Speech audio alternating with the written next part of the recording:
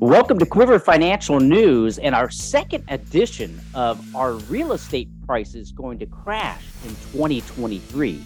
It's January of 2023, and it's hard to believe, but it's been a whole 6 months since our first edition discussing whether real estate prices are going to crash within the next year.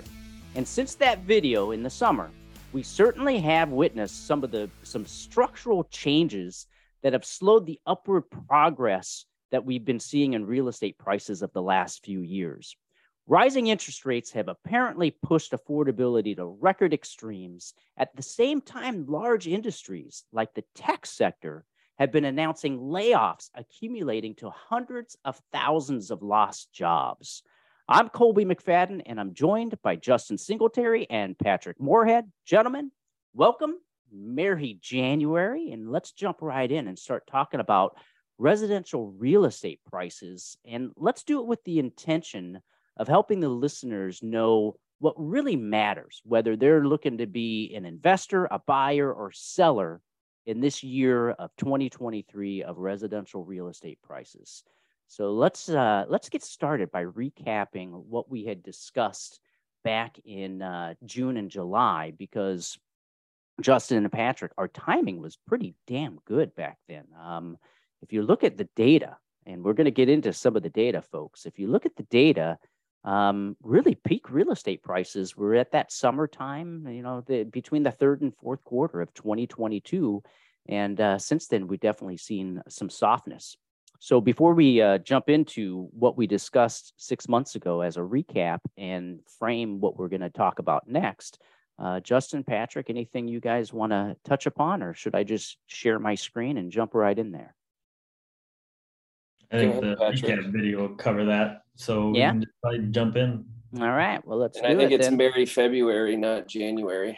I didn't want to call them out on that. Hey, I lost my January to travel of funerals and COVID, as you know. He turned 50, so the dementia's kicking in. Well, I definitely, they said a risk factor of COVID now is being over 50, and I'm starting to after having it for 10 days, I am starting to feel like I might have a little dementia. So bear with me, because my face is pale and I got a piss poor attitude. That's for sure. That's why your hair is turning grayer too. Oh, geez, I was looking at our video from 2 years ago, and I realized, boy, am I aging fast? I need to get some vitamins in me or something. Jeez, the gray hair is enough. Maybe I should get some of that gray for men. What is that the stuff you can put in there and it just subtly makes just for men? Thank you, Justin. I see you've been using it. Yeah, it's pretty sad that you know the name of that, Justin. All right, so enough making fun of Colby and his hair.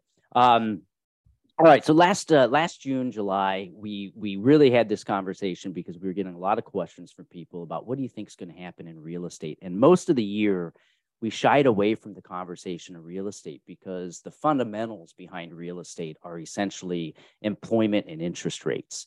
And when you have low unemployment, when everybody's fully employed and interest rates are low, there's really no reason to expect real estate prices to go down. However, since that time frame, a lot has changed in both of those arenas. So we asked back in June and July, have the fundamentals around real estate pricing changed? Because we know that real estate pricing is focused around interest rates and employment. But we did raise the question, is there another factor called Wall Street money? The iBuyers, the short-term rentals, the build to rent that really started to happen post-pandemic does have an influence in certain markets. And we're going to talk about that a little bit later because we have a lot more data now than we did back in June and July about how those things have affected the market. We talked about, had real estate prices reached max affordability because of where interest rates were headed? It does appear that since June, July of last year, that may be the case because we see a slowdown in housing prices. We see a slowdown in new listings. When we get into the data, you're going to see that. So it was a really timely time. It was a really timely time to ask that particular question because it does look like we have reached that max affordability. And then does price volatility become regional? That was one of the concerns we talked about back in June and July is, are we going to see a national decline, or will the national decline be still kind of moderate? And then we get really bad declines in certain hot areas like Phoenix and Boise, Idaho, and places like that got real hot with both speculator money and Wall Street money. And then what we talked about also is, what should you consider? What should you consider if you're a buyer, a seller, or an investor in residential real estate? We're going to update that now with a lot of data and give you some guidance. If you're a young person like Justin and Patrick looking to buy a house to start a family, if you're an investor who's older in life, let's say you're in your 70s and you've owned multiple pieces of real estate, and now you're trying to decide, do I keep it? Do I sell it? Do I pass it down to my family? We'll talk about that. And if you're a new investor, if you want to continue to invest in real estate, is 2023 the year to make a purchase? Are real estate prices going to stabilize and go higher, or are they going to continue to crash? Those are all the things that we're going to talk about today. So, Justin, Patrick, a lot's happened since July. And so here's the numbers, right? So the typical home is definitely taking longer to sell since April of 2020. Now, this is data that a lot of this data that we're going to go through came from articles that I grabbed from Redfin, Case Shiller, different points of data. So definitely typical houses are taking longer to sell since April of 2020. Patrick, you threw this in here. This is a chart from the Federal Reserve. What's it showing us there? So that's kind of the historical average of days on the market. So if you look, we've been kind of overall trend line declining to shorter and shorter days on the market. And it's very cyclical of going longer. You know, we just went through a wintertime period, which is going to have an effect on days on market. But we are now just at the historical average. Do we shoot up to 100 days, 200 days on the market? I don't think so, but we could, since we overshot so much to the bottom. But if you look, you got to look at the data for over the period, the history of the period, to see that it's not that abnormal to where we're sitting for days on the market. Yeah, it looks like it's a reversion to the mean, and that's probably going to be more of today's conversation, is how markets do revert back to the mean. I think I've heard a lot of real estate people say that I think that 60-day marker is kind of like the line between buyer and seller market. Is that what you've heard, or is that what you understand as well? I just think it's that's typical contracts that people have with, an agent. So after 60 days, if the house hasn't sold, a lot of sellers maybe get annoyed and they'll pull from that listing agent and sit on the sidelines and relist potentially, or reevaluate, pull it off the market and reevaluate. Yeah, I've read a few articles that's, this, are you in a seller's market or are you in a buyer's market? There's really kind of determined by days on the market. And it's like, if houses are staying on the market less than, let's say, 60 days, then the sellers are in control. And as you start to get to 90 days, 100 days, 120 days of houses sitting on the market, then it becomes more of a more of a buyer's controlled market. This is national average as well, too. I mean, go back to our regional topic. This is drastically going to change to different areas in the U.S. economy to how long a property is on, the market. Sure. All right. So definitely the evidence and the data since our last video is showing that houses are staying on the market longer. Pending home sales are at record lows, down 31% year over year. I thought that was a pretty telling, little tale there. And you threw this chart in here, Patrick, which I think is just a visual of the same thing. Is that correct? For the most part, but it's showing that still 25% of the properties are going over asking. So, I mean, it's not, to list a property and then still get multiple offers to be able to sell over asking is still a 25% chance that that's going to happen. I think that's kind of telling in itself that we're not getting offers under asking, or properties, some are, some aren't, but I mean, it's again, reverting back to the historical average. Yeah. So softness, but definitely, I don't think it would fall in the category of crash or panic by any means whatsoever. It's just definitely soft. New listings down 22% year over year. And then Patrick, you got something in here for us. Another squiggly line. kind of talking about housing starts. So new properties coming online. So new listings, new properties being listed, that type of stuff. This is mainly for new product development coming out. But again, showing that it's reverting back to the mean. We had a pretty good rise up from the bottom of COVID, and now it's just coming back, and we're historical average. We're right on par for what we've been doing. So all the articles out there about home builders, giving drastic discounts and all that type of stuff. Home builders are greedy. They over anticipated, they overshot. So sure, they're going to have some properties that they're going to have to reduce the price on because they over anticipated the demand that was potentially out there. Yeah. I'm reading articles of home builders encouraging new sales by buying down mortgages. So that's interesting where, now if your mortgage is 6.5%, they'll try and buy it down to 3% and get your payment lower. So that's encouraging. And so it's definitely an interesting time to be a home shopper, especially in the new home markets, because it's not often that you see these guys actually give deals. Housing supply is at 3.8 months versus 1.7 months in the summer. So that's telling right there that obviously that houses are sitting on the market longer. More people have put some listings out there and they're sitting around, and prices need to find the right buyer is what it sounds like. So interesting. I definitely think all this data is more soft than crash. That's for sure. So let's dig into a little bit more. Yahoo Finance had an article out that I saved for us that really went over the Case-Shiller Home Index from June to October, showed a 2.7 decline. Today, I saw an article come out that said that from July to November, it was a little bit over 3%. So it does seem that as the year has progressed, that some of this softness in data, in real estate data, has increased.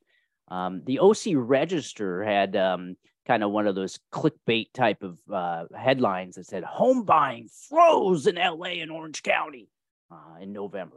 Oh my God, it froze. Well, what they were talking about is the Orange County Register said that plunging sales 44% to a record low. What they're talking about is in the month of December, which is typically a pretty bad month anyway for home sales because people are busy doing other things. You did see a plunge in sales, not unexpected, but definitely was bigger than what we've seen in the records in the past. So it definitely tells you that people lost interest in speculating around real estate, and probably the only people out there buying houses in November and December were the ones that actually absolutely have to have a house. Right. OC Register also said it was the slowest November dating back to 1988. Well, that's it's probably when the Rams were a good team too. So two things on all this data. One, this is all OC, so it's regional. That is true. That 2.7 to 3% decline, I think, has a direct correlation to the 3% increase that we had in interest rates. If we didn't have that, I would like to know if we really had would have had a 3% decline if interest rates hadn't gone up 3%. I don't think you would have. I think interest rates are the number one factor right now that have slowed real estate down. I don't think the employment and the new announcements of layoffs over the last 3 months has really come through and affected the real estate market yet. And I think the Fed yesterday, when the Fed raised rates 25 bips and Jay Powell did their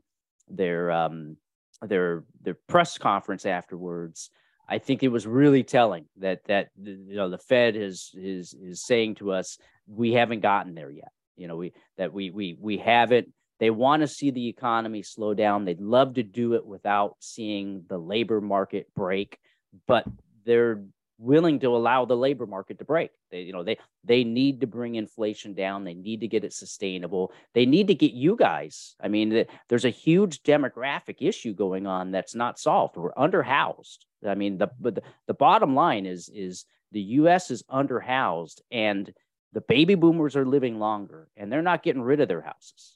They're sitting on those things, and they're either giving them to their kids or they're dying with them. If they are getting rid of them, they're getting rid of them to pay for long-term care, right? But that money's still in sticky hands. And then you've got this millennial generation And, guys like Justin that are getting married, and, you get married, you're going to have kids, you're going to have a house, dogs, all that stuff comes along.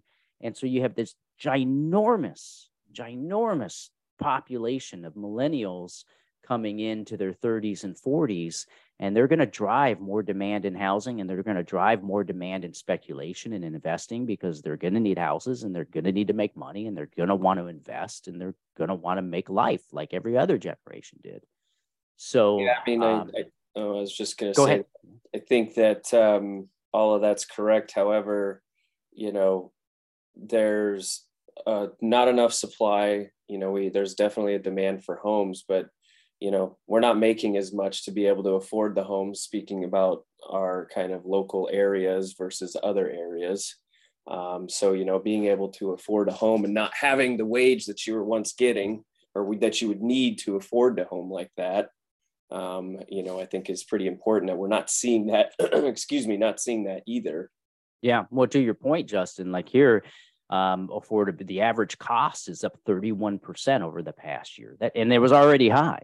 Right. A couple of weeks ago, I was in Indiana, and I'm sitting in Indianapolis at a bar, and I'm looking around, realizing everybody's young, everybody's in their 30s, right? And I'm talking to everybody, what do you do for a living? What do you, I'm trying to get to understand the local community. And I thought, wow, what a great place to be a real estate owner. You got all these young people who can rent from you. I thought, boy, do I want to be a landlord around here? There's jobs. They salt of the earth people. They seem to, have their shit together. So, I go to Zillow and start looking around.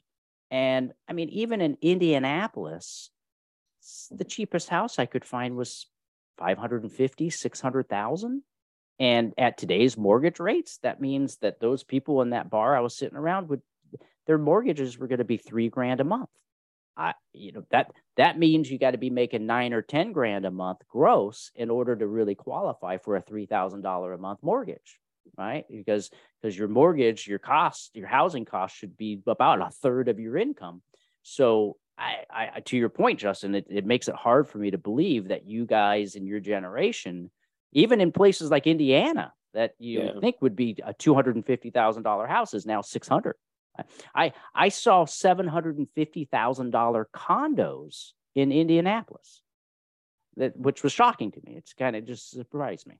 But I had that conversation with a client today, that you look at the buyer pool, granted there's how many people in the country, but probably only 10% of the country can even afford the real estate that's out there, because most are living paycheck to paycheck. So they don't have the savings to be able to even buy $100,000 home. Yeah.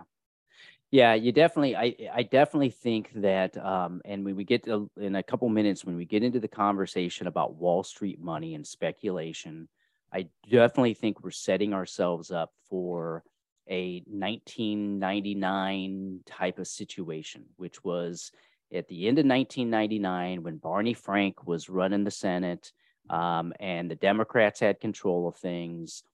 Every constituent out there was calling up their senator, talking about the wealth gap and not being able to afford homes. And that's when they changed a lot of the lending standards, everything that set up the 08 bubble, everything that set up that housing bubble from 03 to 07, really got teed up in 1999 on the back of people not being able to afford.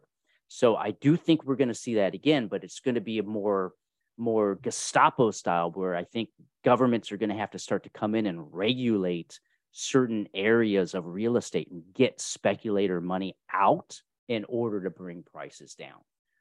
Because when you look at here's what's happened in prices regionally since we had our last conversation back in the summertime. The year over year national average has not gone down all that much. It hasn't gone down at all, really, according to this. And I've seen numbers that have ranged from the national average being down 2% to being up 1%. So obviously on a national level, prices have softened or at least plateaued, but they haven't dropped off a cliff. San Francisco has seen the biggest decline. Makes sense considering that most of the layoffs that we're seeing are from the tech sector. So it's down 11.4%. But Patrick, you made a note here. Yeah, but who cares? It's still up 31% from 2020. Right. Well, that was to the peak. Yeah, from 2020 to the peak, it was up 31%. So we've only pulled back a little less than half. So yeah, okay. So it's helpful, but not great. Los Angeles down 3%, San Diego down 2%, Vegas down 2%. I will say some of the data I'm seeing in Vegas recently seems like things are speeding up there. Austin down 4%, again, an area with a little more tech presence. Boise down 3%, Phoenix down 1.4%. At all these numbers, the one that actually surprises me is Phoenix. I thought Phoenix would be down more. I thought when we did this video back in June and July, knowing that we'd follow up to it, I really was thinking that Phoenix would be down double digits by now. But for whatever reason, they've been able to hold the ground. I thought that Vegas, and again, I didn't put all the data on all of these to what they're up at, but I thought Vegas would have been down a lot more because they're booming with development and expansion and all that type of stuff. So I thought all the new home builders would have hit that area a lot harder. I know the Phoenix data, they're short supply in houses big time. So that might be part of the reason for Phoenix. Yeah, Phoenix, I think it's a lot of retirees moving in there. You got colleges. You got a lot of young California people going. I think it just becomes one of those places that if you're a young person or a retiree and you don't want to go to Palm Springs or Vegas, I think you end up going to Phoenix. Yeah. We should have put Houston, Texas up here for Justin. It would be interesting. I'll do you some homework on that. So pending home sales. So, one leads into the other, right? Where, before prices really come down, you start to see the numbers in other areas. Pending home sales tends to be one of those. You need to see pending home sales, these numbers get really fat before prices start to decline. We're starting to see that the national average on pending home sales down 31%. San Francisco, you've seen a big drop off in people listing their homes, down 44%. Same with Los Angeles and San Diego. Vegas 61, Austin 55, Boise and Phoenix in the mid 50s. So you can definitely see that these areas that we've talked about, the Boises, the Austins, the Phoenixes, from a pending home sales, you've seen a drop off a cliff. I mean, when you're dropping 40, 50%, that's pretty significant. Granted, they're coming off of elevated numbers, but nonetheless, it's a good example of what we call reversion to the mean, where markets just don't go in one direction. And some of that, I think, is headlines. People selling their homes because they want to take advantage of top dollar are now thinking that, okay, prices are going to drop. I'm going to wait. I'm just going to ride it out. I don't need to sell. Yeah. That has a little bit of effect. Yeah. I'd imagine if you were somebody who wanted to sell 5 months ago and you're not forced to sell, that now you just, you say, okay, I'll wait and see what happens later. I mean, because if you don't need to sell, why would you? Unless you're trading up for another property, which when interest rates rise like they have, the trade up gets killed, right? Because nobody who I just talked to somebody yesterday and they go, yeah, my mortgage is 3.5%. Well, now if they want to get a new house, they got to get rid of a 3.5% and go get a 6.5%. Chances they're not going to do that because now they're going to have to get a smaller house or a cheaper house to offset the difference in rates. And I don't know anybody who makes moves that way unless you're doing it in your retirement years. Most people are making a trade up, not a trade down. Yeah.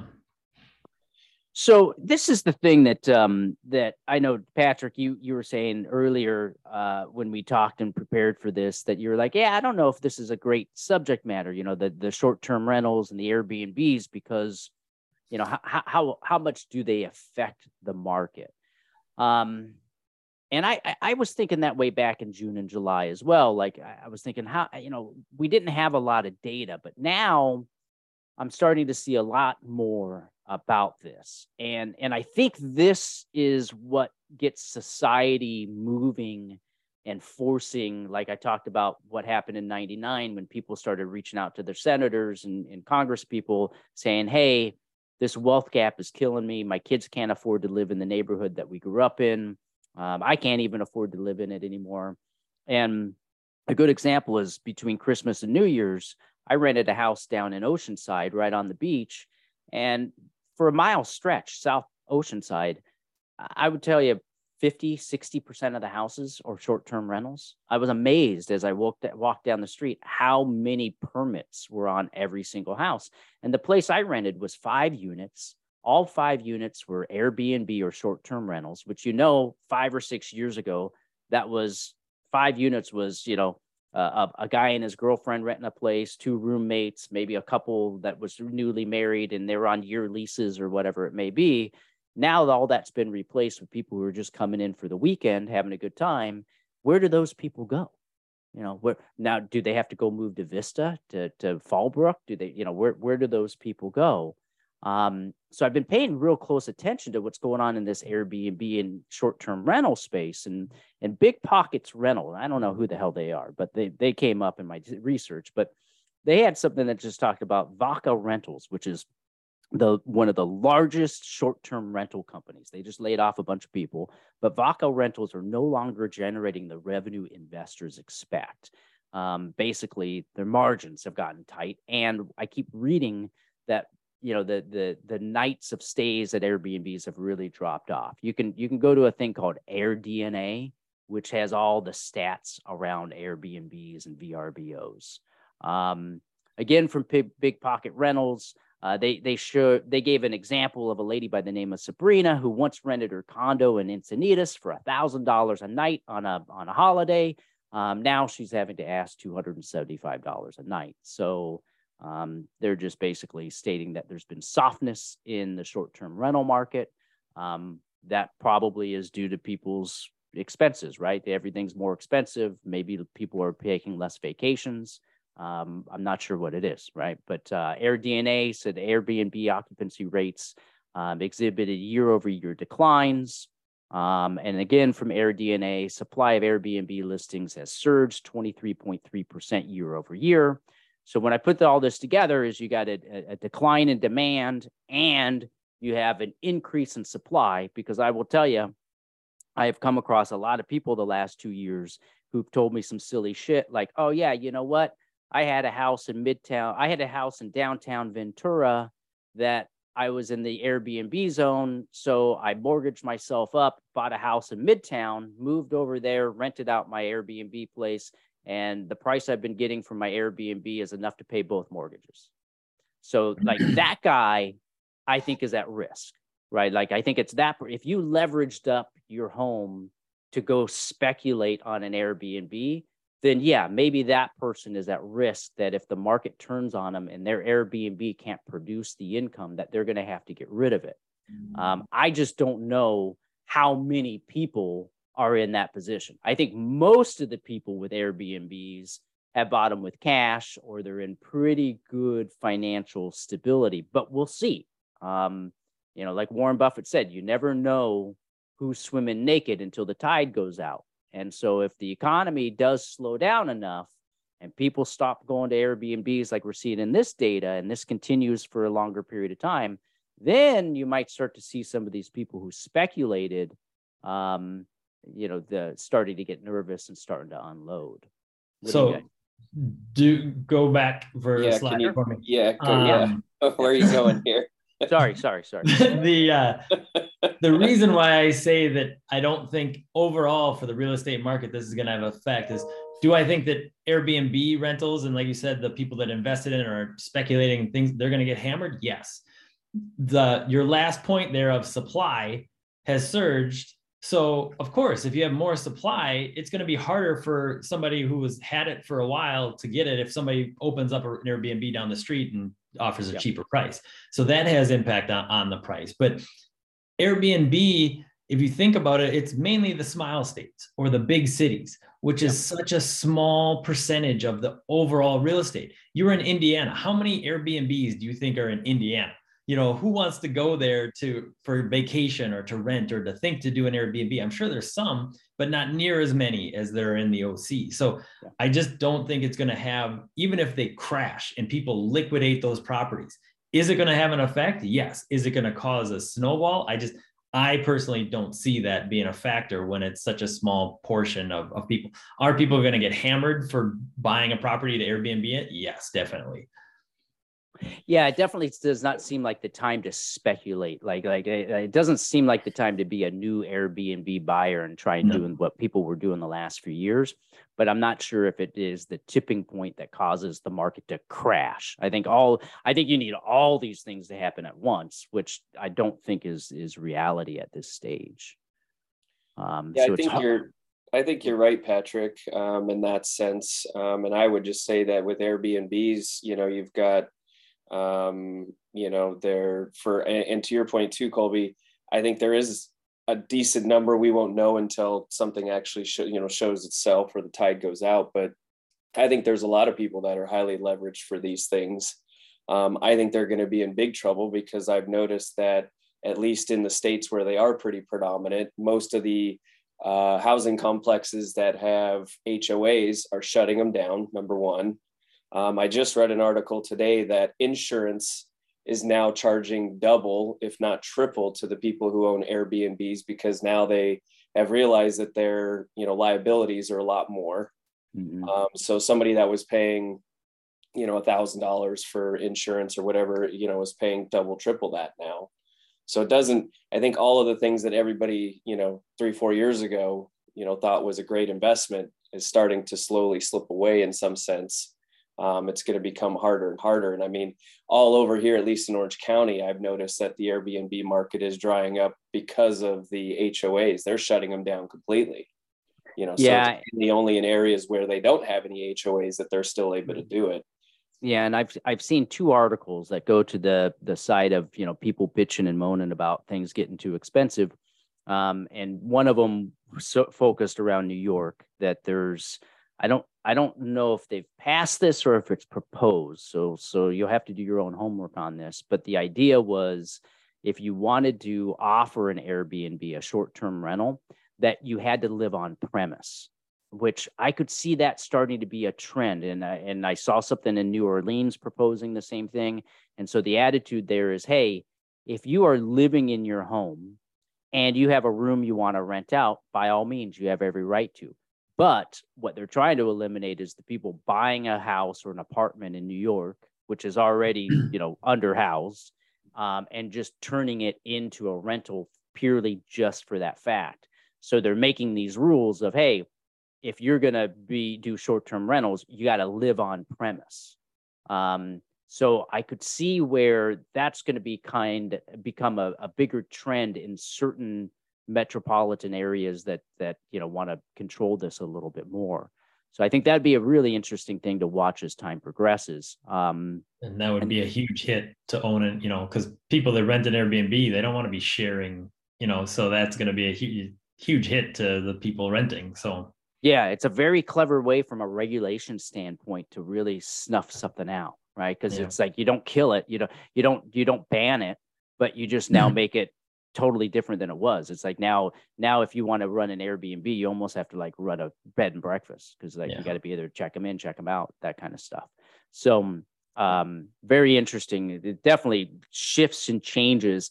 None of these things support more speculation. I think that's really the point that people should get, is that with the rise in interest rates, the softness in employment that seems to be happening, and the changes around regulations, and Wall Street money kind of moving away from speculating in real estate definitely does not support real estate prices climbing at 20% clips per year like they were before, right? So you can definitely see these are all things as a result of the Fed trying to slow down the economy. It's starting to slow.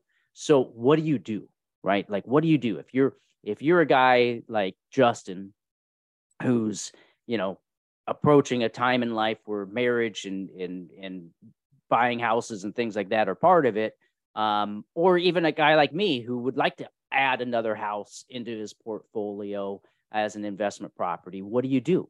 And I think back to what we talked about in June and July still works. We talked about a recipe of, hey, go look at what prices were at 2019 pre-pandemic and use that as your baseline. Because I think, Patrick, you said earlier that, even where we are now, we're still like 30% above these 2019 prices. Yeah, we would have to drop 15 to 18% in order to just get back to our regional average of growing 6% a year. Okay. So you could see, so the market would need to come down another 20% for us to really, use, let's say 2019 as a baseline plus 5-6% growth per year beyond that. And I think that's a good recipe. Like if I'm going to put an offer on a house, that's probably where I'm going to go, is I'm going to say, hey, you know what? I'm just going to erase the last 2 or 3 years, pretend it never happened, throw my offer there, see what happens. So I think if you're a person who needs a house, like, you're going to be renting anyway, and you're going to be renting for many years and you need a house, then yeah, you got to be out there shopping. But I think you lowball your offers here, right? And you don't let your realtor scare you into chasing things. I tell all buyers, if you're buying a primary residence, think of it as a liability, not an asset. Your primary residence is a liability until you go to sell it, then it becomes an asset. So you have to go in with that mentality, like you said at the beginning, that, if you're going to be in it for 10, 15 years, that's the liability aspect of it. It's when you go out, it's the asset. Yeah. Every house I've ever bought, I bought with the attitude of, hey, if I needed to sit on this thing for 10, 15 years, could I? If I needed to sit on it, could I rent it for what my costs are? And I just was never one that was a believer that you buy and sell and speculate. I know a lot of people do, and I'm God bless them, but I'm just not that guy. So, and I also think though too, if you're a younger person, that this does become one of those times. Justin, you had mentioned about affordability and things. I tell this story all the time. My parents were California kids. They went to Wilson High School in Long Beach. That's where they met. And I was born in Kentucky. My brother was born in Pennsylvania. And then we grew up in California. How did that happen? Well, as my parents were squeezing out babies, and my dad had to find jobs. And so he went to where the jobs were. And so the first job that paid him well was Pennsylvania. I had my brother. Then he got a job transfer to Kentucky because it paid more. He had me.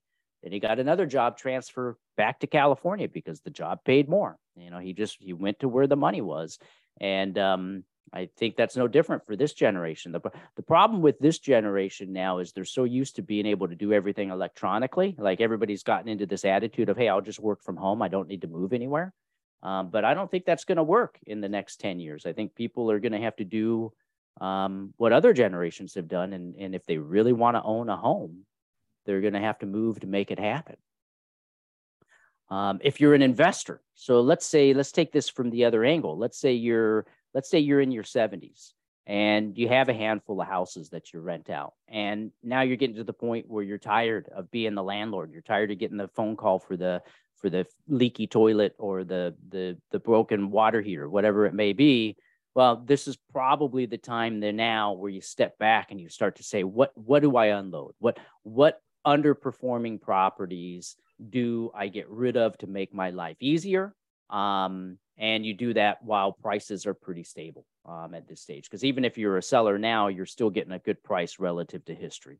And if you're an investor that is, on the other side where you're saying, hey, I want to add more houses to my portfolio, or I want to start a portfolio of investment properties, I would say you got to keep your powder dry, because the data that's coming in seems to be getting worse.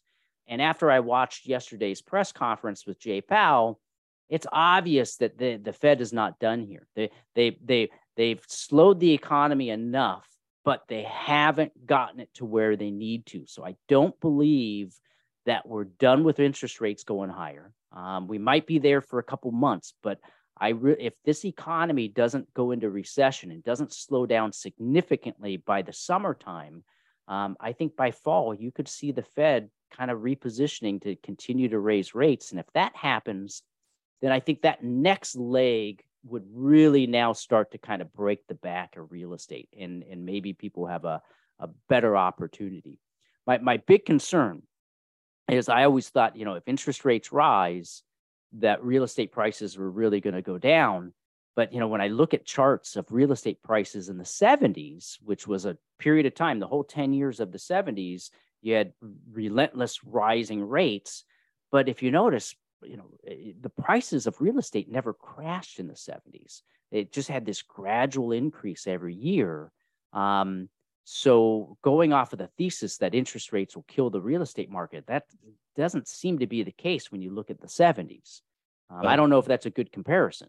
No, because when you look at the difference between the 70s and now, I mean, when they were raising rates in the 70s, debt to GDP was 30%. When you look at debt to GDP now, we're 130%. So we're in a new all-time, never before experienced situation. And one of the other aspects of that you should always consider when buying a home is date the rate, marry the mortgage. The rates are going to change. You can refinance, all that type of stuff. You're stuck with that 30-year mortgage. So you got to be with it for the long haul. So date the rate. Yeah. Got it. Yeah. Sure. It makes sense. Yeah. You bring up a good point is our debt levels as a country are different. So how does that factor in? And that's something that we should probably think through and use as a follow-up for later in the year when we get more data on this. Anything else you guys want to cover before we wrap it up for everybody? I mean, I'm good. I would just say buyers, be patient. Sellers, like you said, Colby, now's the time. You're probably not going to get a better price than you would, we're still 15, 18% above where we were a few years ago. Investor, I think people that are investing in multifamily, those are good investments. Still, people are still renting. Mm-hmm. Storage units, I think, is still a good place. I would be wary of the Airbnb type of investment at this point, personally. And like you said, the dry powder, I think that's important right now, being patient to buy, because, I think all the data is giving us the clues that, better opportunities could be on the horizon. Yeah. And you brought up a good point of people are still renting. I mean, rental rates haven't really, they've started to kind of peter out and not increase anymore. But if you look at, again, the historical data, even through 2008, rental prices did not waver and they just kept going up. So, I mean, people are still renting. It's because we're under supply. Yeah. That's still going to be a target. One thing we didn't really touch on was that, is that kind of that new thing that's popping up I've seen lately is that these home construction companies are building these housing complexes that are built to rent, mm-hmm. Which is kind of interesting. Because I'm like, if you build them to rent, that's great. Everybody, the people that own those homes win, assuming they can rent them all out. And I guess to me, on the flip side, if they can't rent them out, they could just turn around and sell them, right? I mean, wouldn't that be the, Yeah, that's the attitude of the Wall Street money, because what's happened there is you have a lot of family office money, a lot of private equity money that has now gone in to this area of build to rent. You build a community, and they're basically lease options to buy. So each person that comes in, they're renting with the option to buy the house.